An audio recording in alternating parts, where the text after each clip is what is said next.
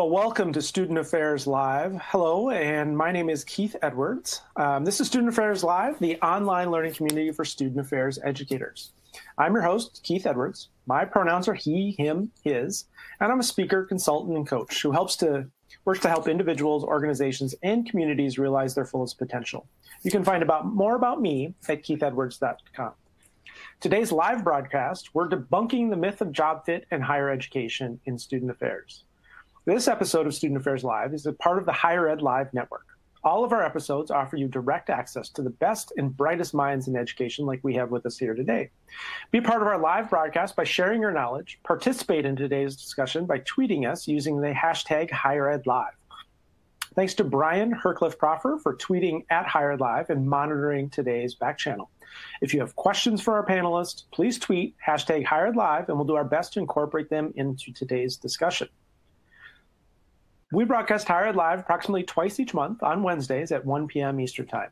Today's live broadcast is empowered by Platform Q Education's Conduit online engagement platform. Learn how to integrate continuous online engagement into your marketing and enrollment plans using Conduit. Visit platformqedu.com. All of our episodes are recorded. They're free and easy to access in the video archives at higheredlive.com, or take Higher Ed Live with you on the go by subscribing to our podcast. Higher Ed Live is produced by M. Stoner, a digital-first agency committed to tailored solutions that drive real results. You know what you stand for. You feel it in your heart. Now what? Tune in to the free webinar, Making Your Mark, Unforgettable Branding, co-hosted by M. Stoner, a digital agency focused on higher education marketing and communications, and Zeno, a strategic branding and marketing firm for educational organizations. On Wednesday, June 26th at 2 p.m. Eastern, 11 Pacific, you'll learn how to transform your message platform into compelling and captivating creative and how to make your website an integral part of your branding. We're tweeting out a link with information and registration right now. Now, on to today's show. Today, we are debunking the myth of job fit with the co-editors of their new book, Debunking the Myth of Job Fit. Let's have each of our four panelists chime in. If you could tell us a little bit about who you are, your name, your pronouns, your role, and just a bit about yourselves, that would be great. I think we're going to start with Gabby. Yes. Good afternoon, everyone. As Keith said, my name is Gabby Porcaro. My pronouns are she, her, hers, and I currently serve as the Assistant Director for Queer and Trans Student Initiatives at Roger Williams University. So we're a smaller private university, liberal arts based in Bristol, Rhode Island, directly on the Narragansett Bay. We inhabit Indigenous land. And so that's a little bit about myself, and I'm really looking forward to our conversation today. Hello, everyone. My name is Vu Tran. I use he, him, and his pronouns. I am currently at Michigan State University as an assistant director of residence education. I have also previously served as the chair for ACPA's Commission for Social Justice Education. And then fun fact about myself, I am a huge soccer fan. I hope that folks are watching the Women's World Cup right now because it is lots of drama. Hey everyone, my name is Elliot DeVore and I use he, him, his pronouns. I'm currently a fourth-year PhD student in the counseling psychology program at the University of Go Vols. I also serve currently as a therapist at the Student Counseling Center in the role of a graduate assistant. Proud alumni of Iowa State and have worked in residence life. Hi, everyone. My name is Brian Reese. I use he, him, his pronouns, and I'm the Associate Director of Residential Life at Colgate University, which is a small residential liberal arts institution in central New York. I'm also a doctoral student in the Curriculum Instruction in the Science of Learning program at the University at Buffalo, and began as the chair of the Commission for Social Justice Education a few months ago. Well, excellent. I'm really thankful that all four of you were able to be here. Now, you're co-editors of the book Debunking the Myth of Job Fit in Higher Education and Student Affairs. Brian, maybe you could tell us about how this all got started. Where did it emerge from? How did this project come to be? And I believe you have, in a comic book-oriented fashion, an origin story for us. Yeah, I'd love to talk about that, because to me, this is one of I think the most important parts about this book and the project. This really was born out of a collaboration and really started as a conversation through the Commission for Social Justice Education. I believe it was in 2014, which I think was Indianapolis. And at the convention, I actually happened not to be there at that particular convention, but I heard that there was a really great conversation amongst the members of the commission about some of the experiences that the members were having with feeling like they didn't fit in at work, and their experiences with the job search and feeling like they had to sort of hide parts of themselves. And when I learned about this conversation, I also felt a huge connection to that story. The chair of the commission at the time, I believe, was Stephanie Bondi, and she started to sort of organize this conversation with folks who wanted to continue talking about job fit with one another. And so I joined in on that conversation, and there were lots of other people there. I believe Vu and Elliot were part of that as well, and some folks like Reggie Blockett, Danielle Need from the Coalition for Sexual and Gender Identities, Stephanie, Dre Doming, were all some really great voices at that table. And over time, we started talking about whether or not this would make sense as a book. And none of us had really done a book project before, had ever really developed a book length project. And so for us, it felt a little bit aspirational. But over time, we continued the conversations, and a core group of people really got together to really continue talking about this. Gabby actually joined in as an intern with the Commission for Social Justice Education, which was a newer program at the time, and became so involved in the project that we ended up developing this, what I thought was a really stellar team of co-editors. Over time, we ended up putting out a call for chapters, and it's kind of your typical book process.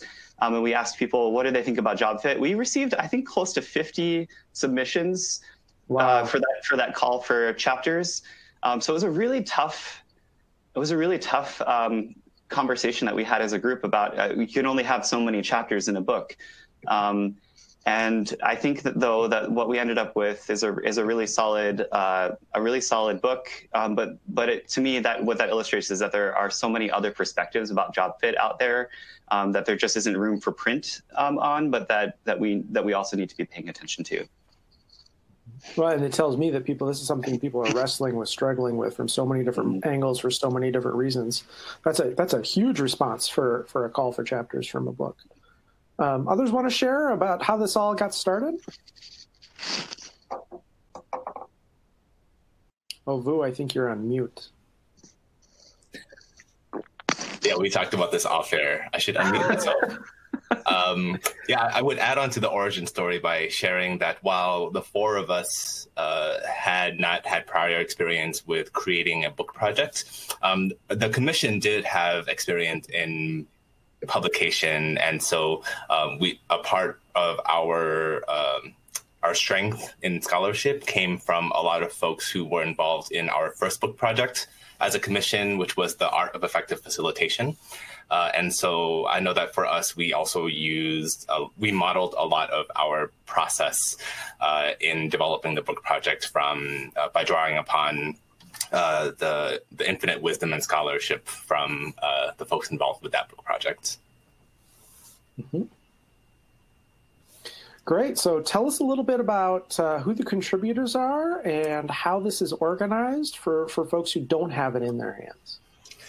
Yeah, so we, as Brian was talking about the difficult selection process of all of the different chapters, we felt like it was really important to convey as much breadth as possible in terms of the varying perspectives critical perspectives on job fit. And so the chapters that we selected all really contribute additional critical layers in looking about job fit. And so anyone can pick up a book and go to a chapter that really speaks to them at that moment in time. And so maybe if there is, someone is experiencing some challenges with job fit and really needs or could benefit from more of a legal perspective or legal concepts around talking about job fit, you can turn to the chapter on legal perspectives on job fit. Or if someone could really use more perspectives on navigating job fit as a trans person, you can go to that chapter. So it's not necessarily a book that people would need to read front to back. You can read it at your own pace. And it really does, in some ways, it kind of acts as a reader. For those of you who have your hands on the book and have already started, we do recommend at the minimum reading the first chapter because it provides a really great overview of the general field of job fit scholarship. It includes a lot of work that we did on literature search and literature review from folks in many various fields outside of higher education who have done this work. And so would really recommend at least reading the first chapter and then going to the specific chapter in which you may find compelling. We also found we really aim to strike a balance between making it accessible and not using a lot of jargon and language and big words to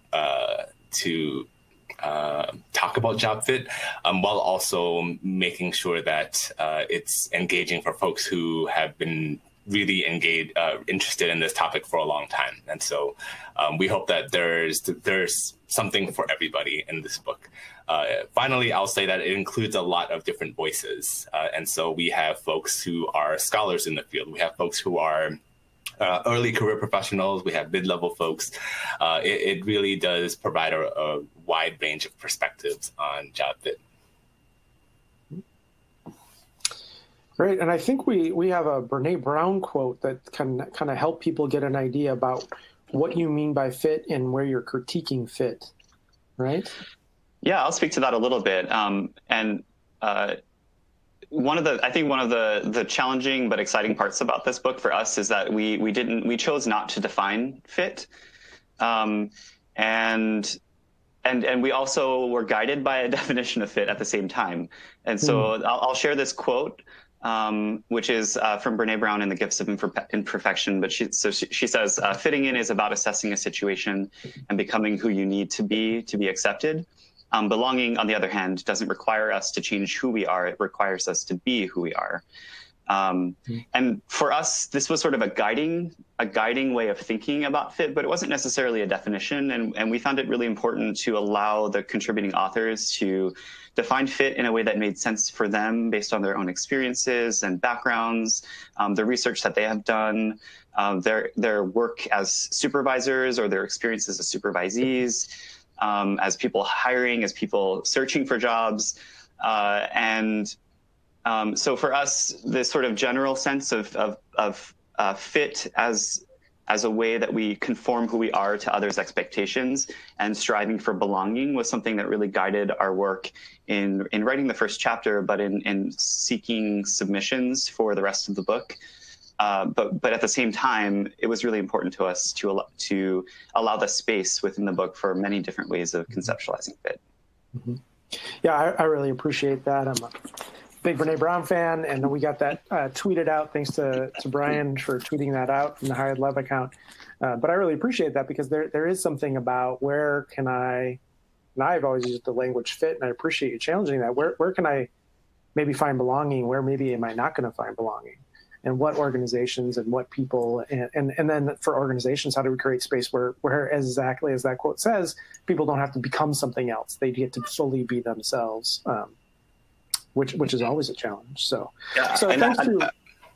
I was just going to add too, one little piece of fun information is that we really struggled. We kind of made a challenge to ourselves to try not to use the word fit during our selection process, and as much as we couldn't use the word fit, we would try not to. It's very difficult. And so I would actually challenge the people listening to try to have a conversation where you're making decisions without using the word fit. And it's really hard because we use fit when we don't really know what else to say. Yeah, and that gets us into trouble because that's where our unconscious and implicit biases just come flooding in, right? And you also can't hold me accountable if I just say, well, they're not going to fit. You can't hold me accountable to what maybe is behind that, and I might not even be aware of what's behind that. Well, thank you so much to Brian and Vu for kind of setting us up and giving us the history of this. I'd love to bring Elliot and Gabby into this conversation. Elliot, let's begin with you. You all spent 5 years from these initial conversations at ACPA 2014 in Indianapolis to talking with other people in this project emerging and looking at 50-some responses and pulling this together and reading the author's work. I'd love to hear what you have learned about this topic and some of the takeaways that you've gained through the past 5 years of this project. Yeah, I think one of the big takeaways for me in some of my area of interest in research and work is just around whiteness in general. I know a couple of us have talked about this chapter, but how that's helped me understand my own queerness and my own gender and the way I show up in the workplace. Now that I show up as a therapist has given me a lot of pause to assess how that influences my experience when I search for a job, when I interview for graduate programs. But I think one of the big takeaways for me now is, as a counseling psychologist now, which is a close relationship with student affairs folks, is vocational psychology is the big hub of our field, and I think a great contribution. I think student affairs in my training has helped me to better understand how we define fit with that person environment. I remember taking our class and really challenging the way we categorize people and even the way we've organized our data, the way it doesn't highlight the nuance in lived experience. So it's really helped me to challenge a lot of my colleagues and the work that we do with students, doing vocational assessments, the way we even structure that and the way we think about how that shows up has been really important for me. And I'm really thankful for the authors giving me a nuanced perspective to take in as a researcher now who's trying to create scholarship that helps people. It's given me pause to think more critically. So I'm appreciative of that. Great. Gabby, how about you? What were some of your big lessons through this process?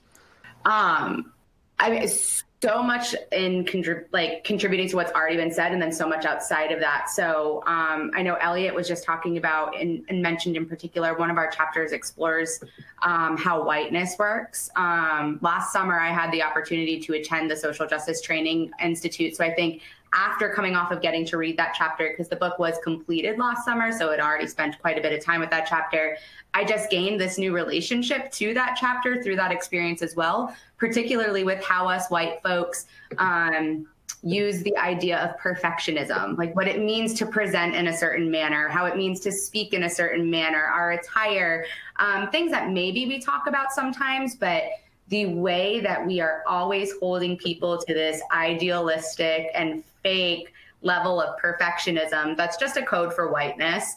That's been something that I've been reflecting on so much, and is one of my largest takeaways, and has spawned work that I'm doing on campus here with a few of my colleagues in having conversations surrounding our whiteness, right? So unpacking it, trying to understand it, holding each other accountable. A group of us are rereading White Fragility by Robin DiAngelo now this summer as a result of that, just really trying to make sure that we're doing better. Because I'm a part of our intercultural center. We had 2 job searches last year. I was pushing back against colleagues quite a bit as fit was showing up and trying to say, well, what personality types do we want? All of that coded language. Again, we discuss this throughout the book. Our authors do a fantastic job about interrogating this and providing you resources with how to push against this, whether you are on the hiring side or on the job seeker side.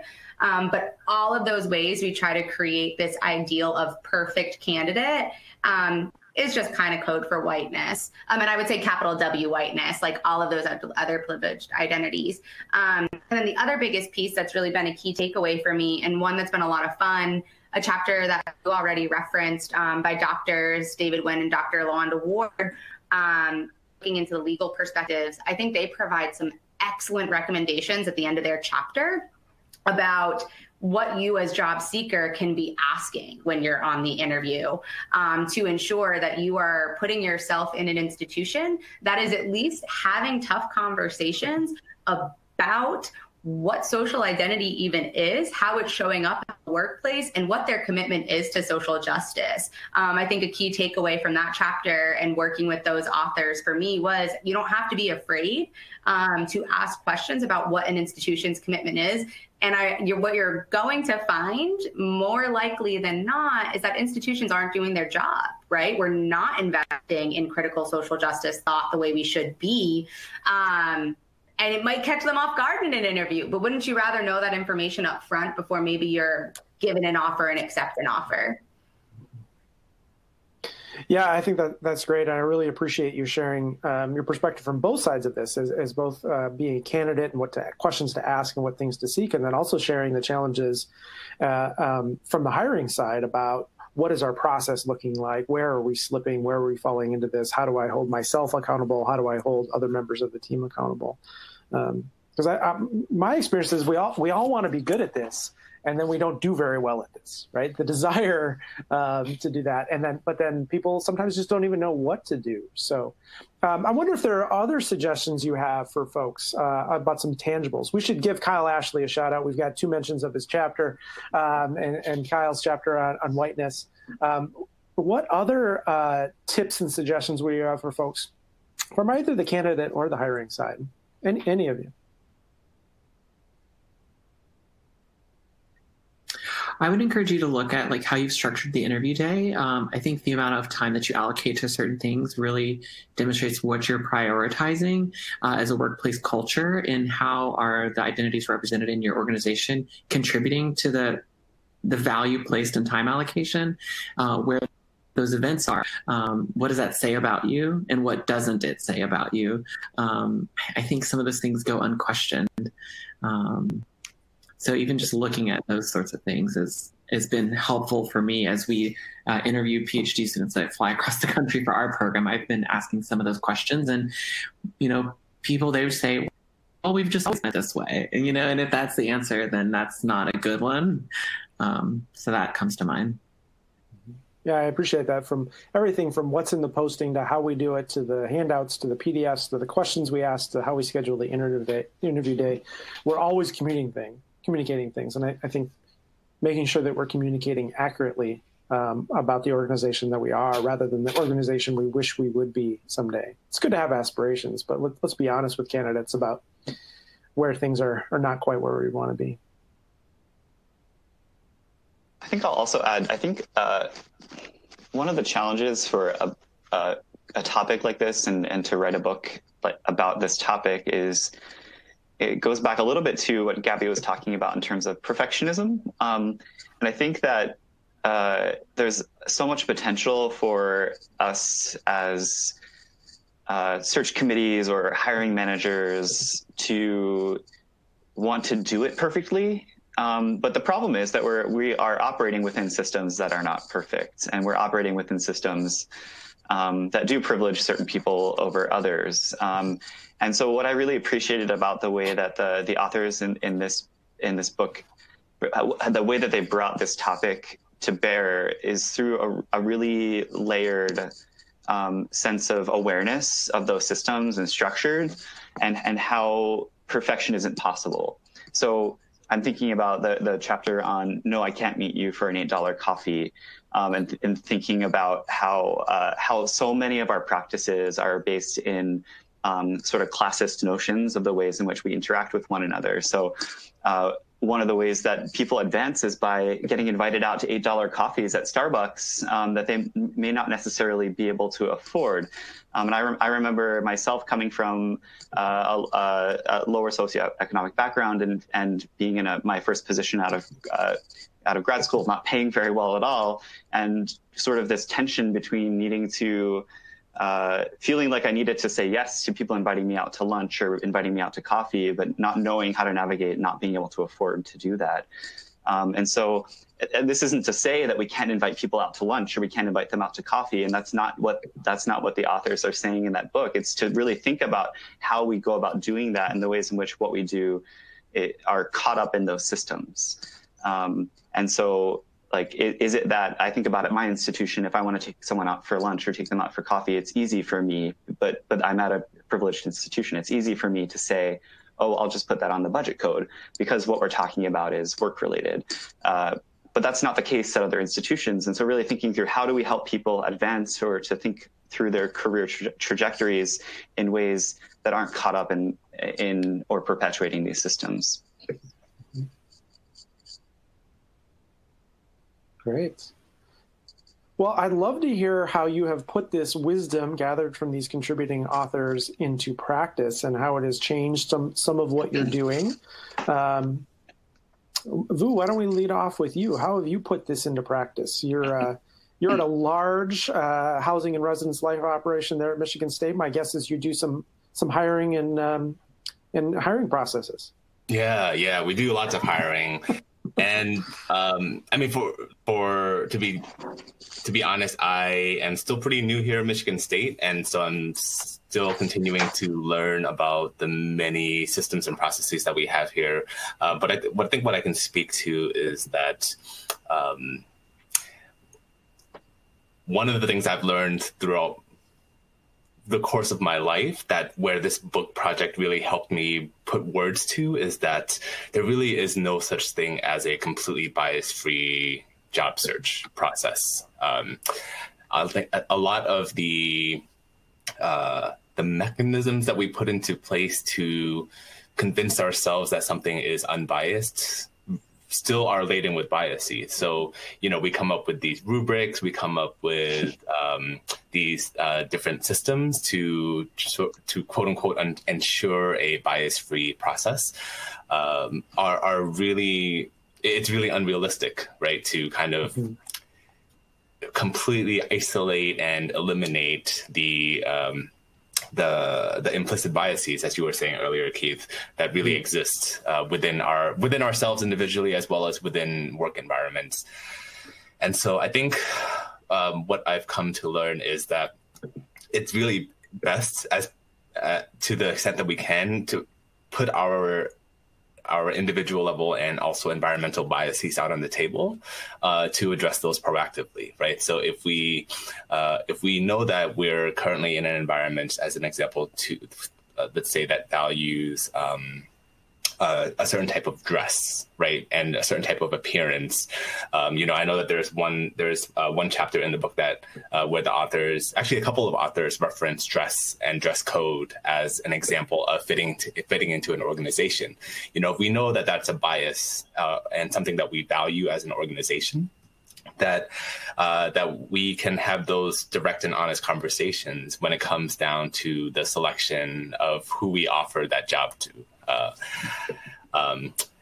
I know that even within this really large organization, there's also been opportunities for me to engage in more critical conversations about challenging certain processes that we have, and challenging in ways that where we kind of push back when we think we're putting together a process that feels like it may be helpful for a candidate, whereas it may potentially be more harmful, doing more harm than good. And so another example would be processes where we take candidates out to dinner, right?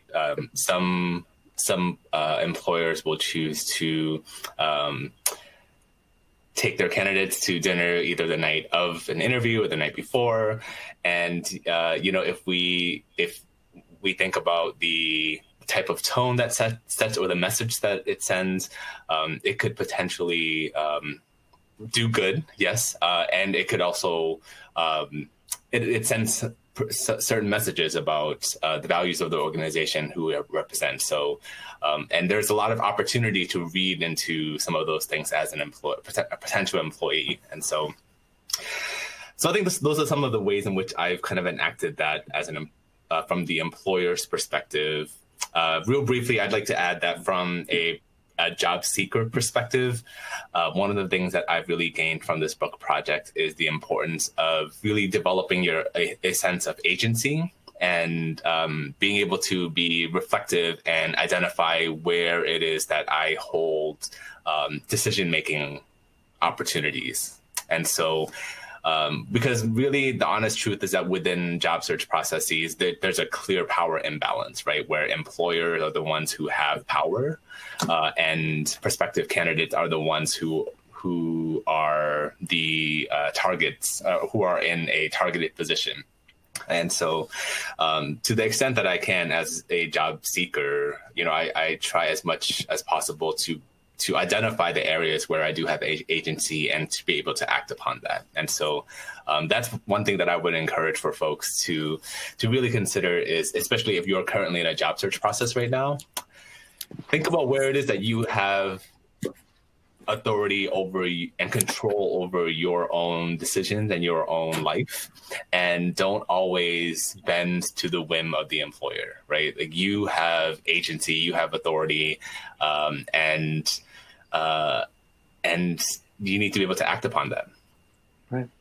I appreciate that. The big takeaways for me there is that to have a fully perfect process is never going to be possible when you have systems and structures and human beings who are flawed. So how do we hold that and give ourselves some grace while also having high aspirations and not just give up and say, well, it's going to be a mess anyway, so let's just be a mess. But how do we hold ourselves? And I guess my takeaway is, let's just be as transparent as possible about what works, what doesn't work, where things are. And you're giving the example about dinner.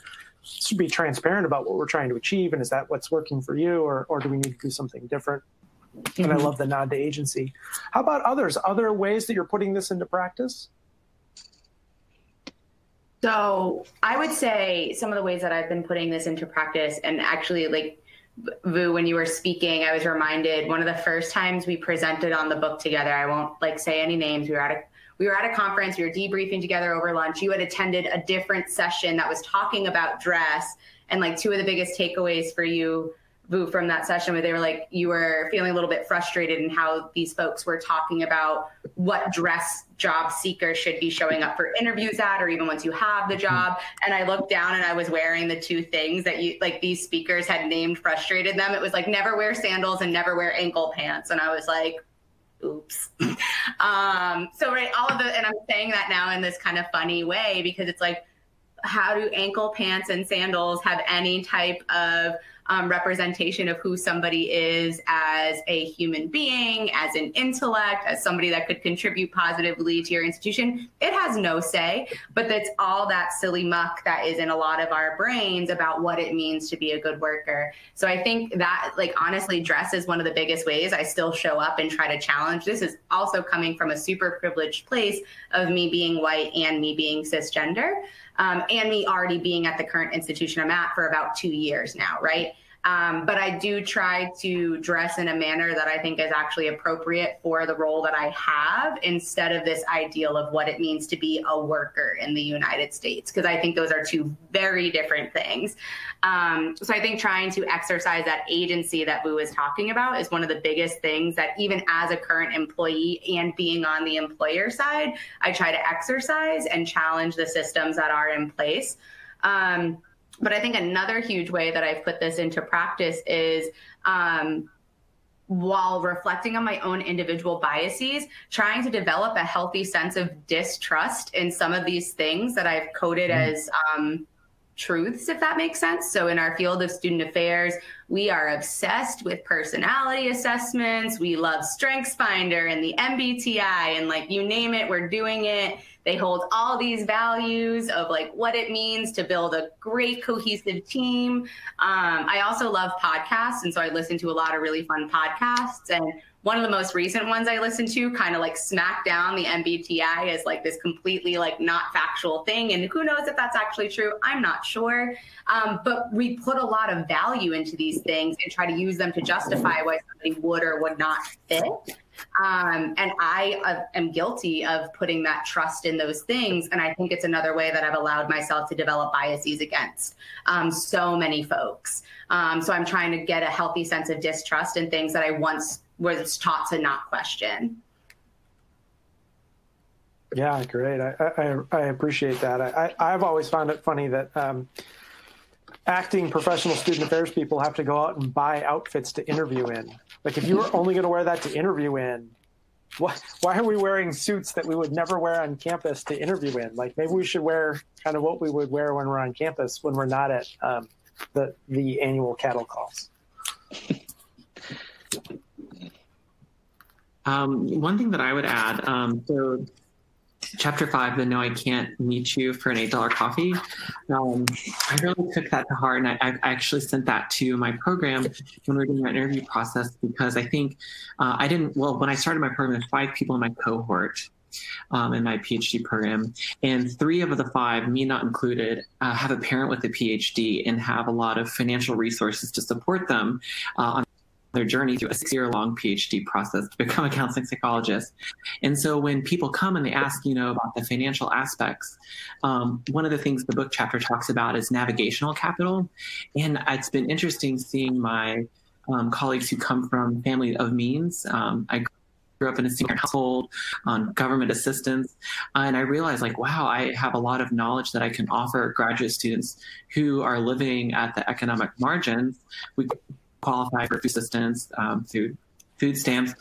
I've helped to challenge our program to provide extra information about how to navigate the process of a graduate student by here's where you can find affordable housing, here's how to apply for food stamps, and to not feel shame about that. It really helped me to engage some of my own internalized classism and realize hey, this is a strength that I've had, that I had to learn to navigate this, at a young age, and to be very transparent about that with our search processes. And a lot of students who come to our program or ended up going elsewhere have personally thanked me about being so open, say, hey, we're on food stamps and it stinks, and that's the reality, but here's how you can cobble together resources to attain this degree that you want to obtain, that it's not impossible.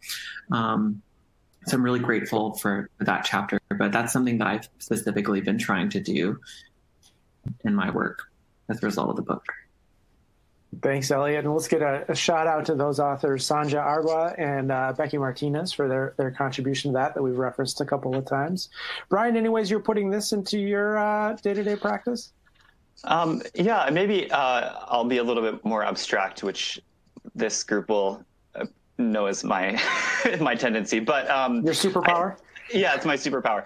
But I think for me, I really strongly believe in the power of language and the power that's in language.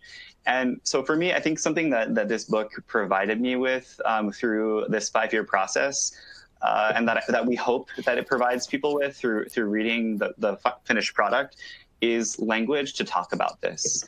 And I think what's sort of dangerous in a sense about job fit is how elusive it is and how quickly it disappears after we say the word.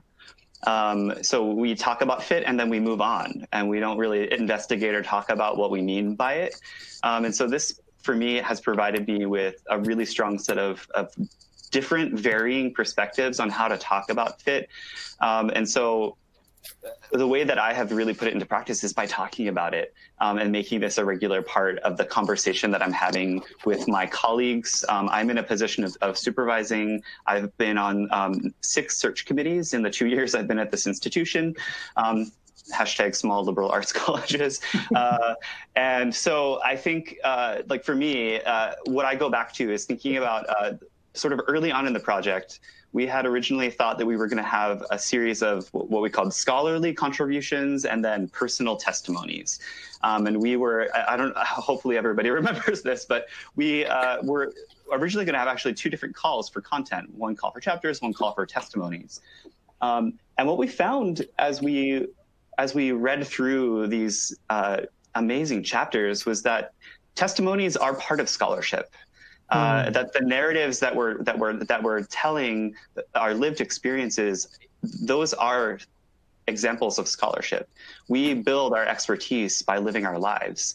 And so what I love about this book and what it's provided me with is as a way to frame my own narrative in an empowering way. So that I feel like Boo was saying, I have agency in places where I never felt like I had agency before.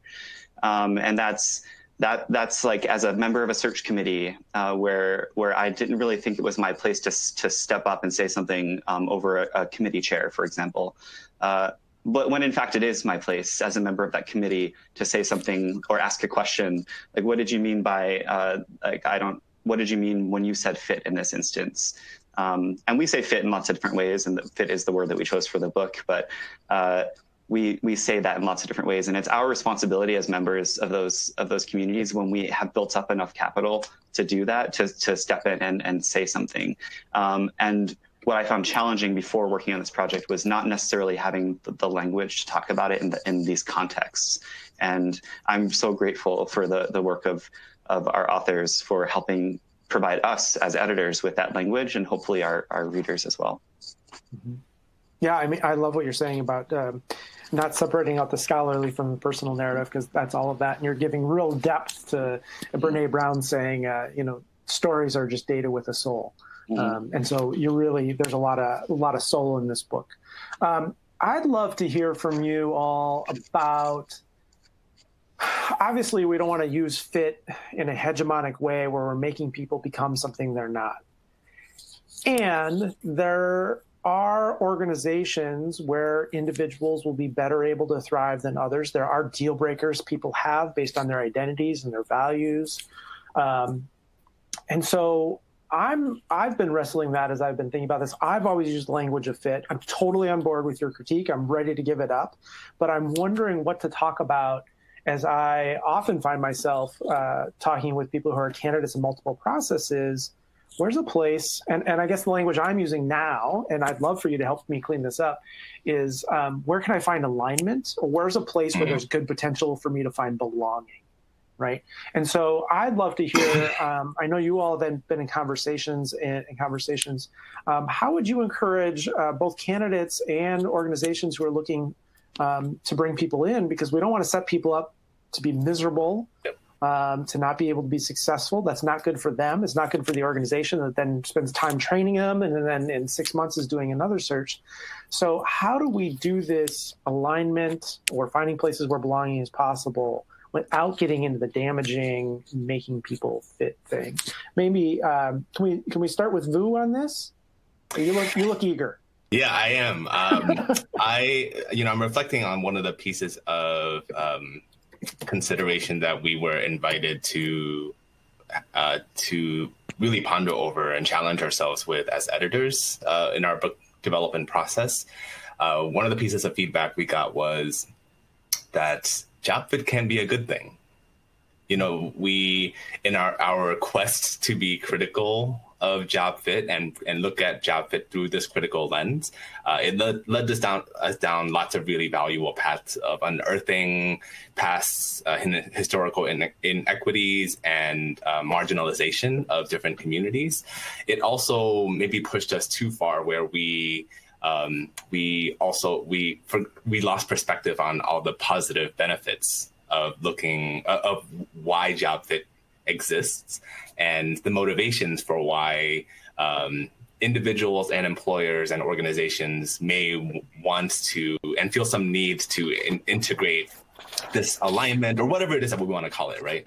I know that Brian made a comment earlier about being so sensitive to the concept of job fit, where we went out of our way to try to find other words to describe fit or alignment without using the word job fit. But I think there still is value in talking about job fit and using that as a way of framing alignment, whether that may be alignment of values or environment or person to person. I think for me, it comes back to fit being a tool, right? The word itself and the concept itself is a tool, and any tool can be used for its appropriate purpose, or it could be misused and can create harm for folks. And so I think what I would advocate for is a more mindful and conscious approach to using fit. I think that I hope that one of the things that this book project pushes people to do is to use it as an uncontested term and to assume that we all know what we're talking about when we're talking about this person being a great fit in our organization. Yeah, I love that of interrogating it, of being conscious of it, Daniel Ostick on Twitter saying that he always wants people to, if they're going to use the fit, explore what that means. So when we're saying fit, what are we meaning? And I think that's really hard because I might be unconscious, not aware, not just not wanting to say it out loud, but I may not have an idea about what that is. Gabby, what suggestions would you have? So, Vu, everything that you said about fit being a tool, I could not echo louder. And I hope that that resonated with folks the same way it's resonating with me. And then in addition to that, I think regardless of whether you are on the hiring manager side, on the job seeker side, or whether this is just your normal day-to-day at work, if you are in a position where you've got maybe, let's say, the dominant identity of what is either being critiqued or talked about, or you just have a lot of privileged identities. If you're feeling uncomfortable by change that's happening, by conversation that's occurring, that doesn't necessarily mean it's bad, because progress might be happening that might be allowing folks that have not been able to experience a sense of belonging in the workplace prior to that. It might mean that progress is actually finally taking shape. I think something that has evolved with me around job fit is a sense of, for folks to be able to experience alignment and belonging in a positive sense, it inherently means that some of us are going to need to get really uncomfortable, and that's not a bad thing. Any type of growth comes with discomfort. So leaning into that discomfort is so incredibly important. Mm-hmm. Yeah, I love that. And one of our folks on Twitter, Allie Triggs, perhaps, not sure what your full name is, say, I love the phrasing of this. There's also still value in positive experiences that bloom from gathering a sense of belonging. And I think that's when people say there's value in fit, that's what they're talking about, right? Or intending to talking about, or aspiring to talk about. And I love Gabby's nudge that if it feels uncomfortable in your dominance, that's probably great. And how do you be in that, which is harder to do. Elliot, how about you? What suggestions are you've already talked about some of the ways you're doing this in terms of candidates coming in for doctoral programs and other things. What ways would you suggest that folks navigate some of this? Yeah, I really love, as someone who does therapy now, I really love what Gabby said about growth comes from discomfort. I always tell my therapy clients that. So I definitely encourage that. But something that comes to mind too is as a social justice educator, because I do intergroup dialogue on my campus, is that we're asking our students to lean into that discomfort, to grapple with how their privilege has prevented them from learning. I think we have to do that ourselves too in this process, right? It's like, how can we on one hand ask our students to do this in these educational environments and yet not take it back and self-reflect in the same way? I think that's great. If you love someone and you connect with them on an interview, never assume that person won't accept the job because others have come and gone. We can't just assume that a person won't be happy in the job or won't be happy in this location simply based upon our fear that they may leave because there's not a lot of folks that share their identity there. I think if you can't even imagine a liberatory space where you can change the environment, you're preventing that person from making the decision for themselves. And there's a lot of power in that quick thought of, oh, they probably won't accept the offer because X. And the question that I would ask us to do is, why do you personally feel that way? And really, what are the emotions that come up when we and the authors are asking you to challenge that question? Like, where is that coming from? I think that mindful awareness of that emotional reaction is really important. Maybe that sounds too much to therapist, but I think those things are important because those emotions play into how we're making the decision. So I think that's what I'd ask you to do, is to engage in some self-reflection as the process happens. Yeah. Well, and you're pointing to those emotions are often an indicator of deeper things going on. Like I might have just a gut level response because this person looks a lot like the person who bullied me in high school. And that's not fair to them. Or this puts it into the way they're describing this, uses language similar to someone who was really great to me and I was an amazing mentor. And so I elevate them, right? And so how do we pay attention to those kind of emotions and then unpack what may be underneath them and influencing some of that?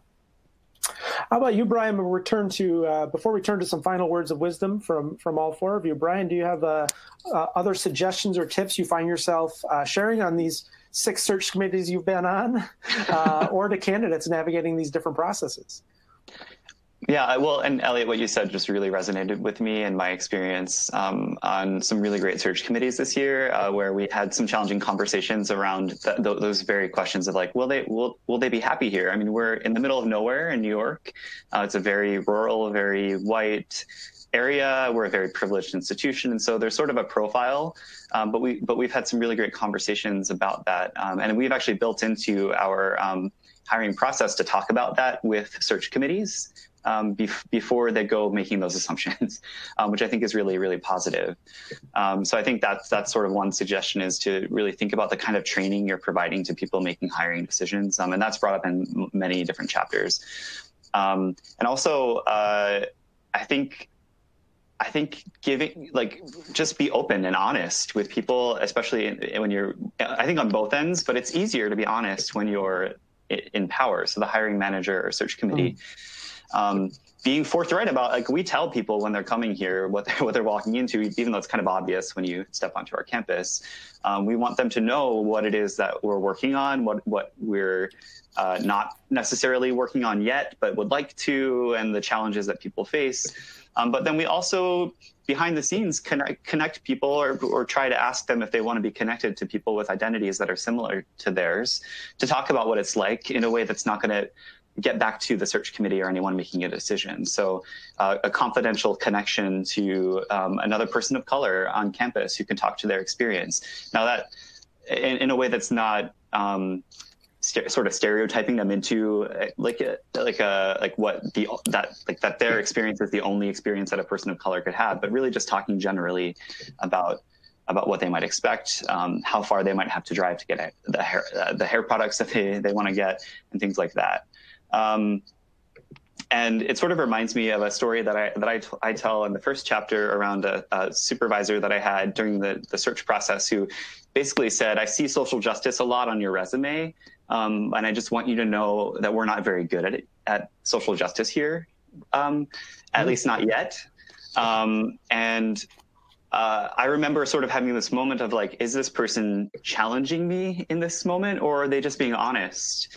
And I decided to accept it as being honest, and I think I was right in the end.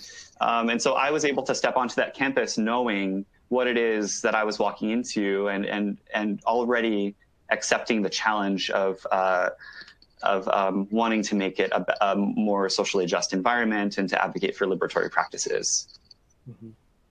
Yeah, great suggestions about, again, this thing keeps coming up for many of you about, let's just be transparent with ourselves. Let's be transparent about our language. Let's be transparent about where we got things together and where we're a work in progress and where we haven't even gotten to that yet.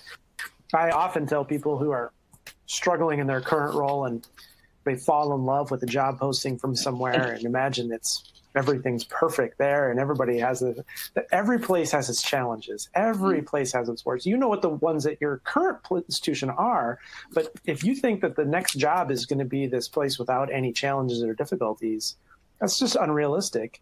Make sure you know what they are and know what your deal breakers are. Like, these challenges and difficulties are undesirable. I can navigate that. These, I just personally, I can't deal with that. And so what are your deal breakers? How do you know that and ask the question so you can navigate that? We've got just a few minutes before we need to wrap up. I'd love just a quick round of just 1 or 2 real great nuggets of wisdom that you want to offer, or maybe you've gotten from this process of working on this project over 5 years.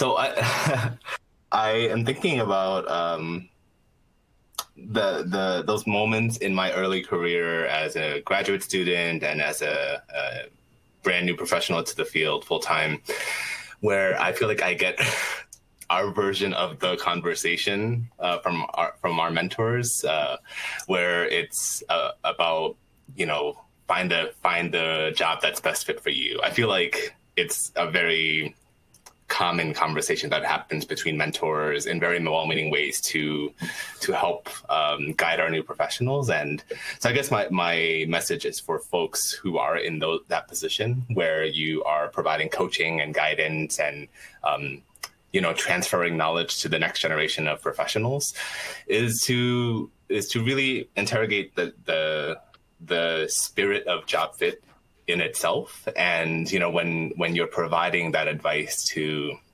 the next generation of professionals, be more clear and explicit about what you mean when you use fit, because it's going to get integrated in, internalized and interpreted in a certain way. And I think that's one opportunity for us to potentially interrupt some of the cyclical conceptions of job fit that have led us to where we are today.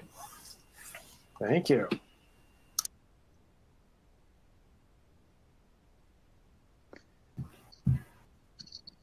So I think I can share. I'm also just feeling really thankful for this conversation today. I mean, as Brian kind of talked about our origin story, if you will, and how I joined the team, I'm just reminded of how long we worked, but how amazing those conversations were, every single Sunday morning, early afternoon, as we were really growing this from the ground up. And I think that is my first takeaway.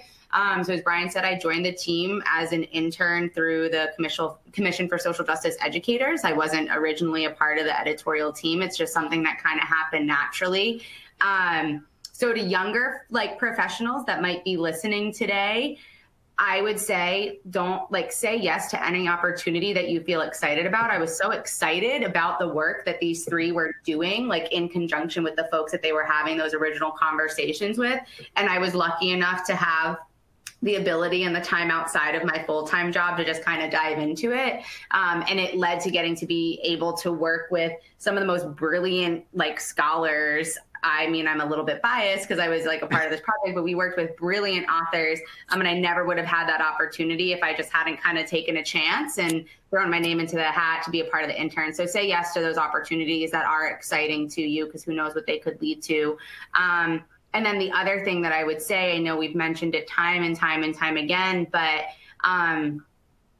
keep reflecting, right? Keep reflecting on what you are even able to identify as your individual biases, but also ask folks for feedback on it. I mean, I've shared this book with friends of mine that aren't even in the field of higher education, and they're taking something away from it. And it's allowed us to have these really lovely conversations about all of our hidden baggage that we're carrying with us that are causing us to cast judgments on others inside and outside of the workplace. And I just think it's so important to keep finding really unique and refreshing ways to have the conversations where we reflect on our biases. Thank you. Brian and Elliot, any quick last-minute words of wisdom? I would be humbled by the representation of authors, as far as some folks were still graduate students when we started this process. Some were senior professionals that have name recognition. And I want everyone to know that they are a scholar and that you don't have to have a certain level of degree or years of experience to have something vitally important that can disrupt the norms. And I really feel like the author did that. So you have something important to say, so say it. And at least I want to hear. I think we want to hear that too. Thanks, Elliot. I think the only thing that I have to add, because those are really great sort of ways to finish up this conversation, is just sort of the feeling that I've had in the 5 years of working on this with this really amazing group of people, and the fantastic authors who just worked so hard and taught me so much, is that you're not doing it alone. We're all experiencing what it's like to not fit in our own ways, and that we need to talk about that. And that and again, I think it's the power of language. I think by talking about it with each other, we both give ourselves power, and we take away the power of the systems and structures that seek to keep us down and keep us behind the curtain. So you're not alone. And I hope that that people will read this book and take away some really amazing stories that help them feel connected. Well, thanks all of you so much. It's also really gratifying for me personally as someone who was part of the group who helped work to create the Commission for Social Justice Educators about 15 years ago or maybe more, to see what has come from that group and that entity. And this is just one of the wonderful gems that has emerged from great people coming together and doing great thinking. So that is a treat to see. I'm grateful for all of you for your time as panelists today. Thank you so much for your wisdom, your insight, and sharing the brilliance of the authors. And thanks to the great work of our producers and Brian behind the scenes. You can receive reminders about this and other episodes by subscribing to the Higher Ed Live newsletter or browse our archives at higheredlive.com. Join us for my next episode, which will be July 10th, for a rescheduled conversation with Dan Tillapa and Brian McGowan on men and masculinities. And on July 24th, for a discussion on leading with a racial and social justice lens for senior student affairs officers with Jacob Diaz, Robin Holmes Sullivan, Patty Perillo, Jamie Washington, and Kent Porterfield. Again, I'm your host, Keith Edwards. Thanks again to our fabulous guests today, and to everyone who is watching. Please make it a great week. Thank you all.